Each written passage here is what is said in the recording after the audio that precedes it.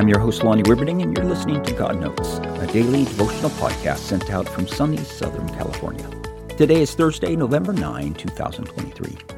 Before we get to the text today, I just wanted to pause and say thanks for listening. I started this podcast as a way to help people stay focused around the Bible, and even though it's small compared to some podcasts, I've been humbled by your interest in it.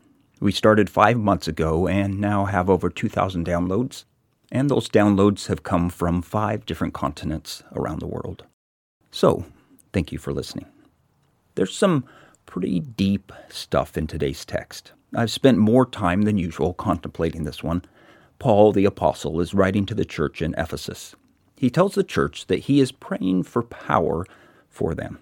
It's really 2 prayers, one right after another, but you need the first to get the second. The first part in Ephesians 3, 14 through 17 says, "For this reason I kneel before the Father, from whom every family in heaven and on earth derives its name. I pray that out of his glorious riches he may strengthen you with power through his Spirit in your inner being, so that Christ may dwell in your hearts through faith." He prays that God, out of his abundance, would strengthen them, and that Christ would dwell in their hearts by faith. Pretty cool concept that God is willing to strengthen us inside by being in us. That all the riches of heaven are ours to strengthen us. This comes by Jesus inside of us through his Spirit. But then Paul prays an even bolder prayer. Not only does he ask that the power of heaven dwell in us, he asks for power to understand. Understand the love of God. A love so big and deep, if you don't have special power from God, you can't understand it.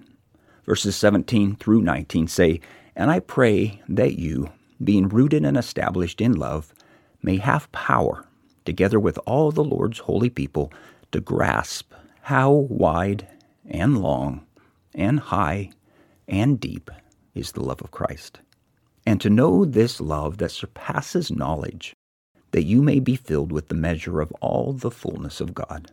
A love so big, it's almost impossible to understand, that you need special power just to comprehend it. I'm still trying to grasp that. May God bless your day. We'll talk again tomorrow.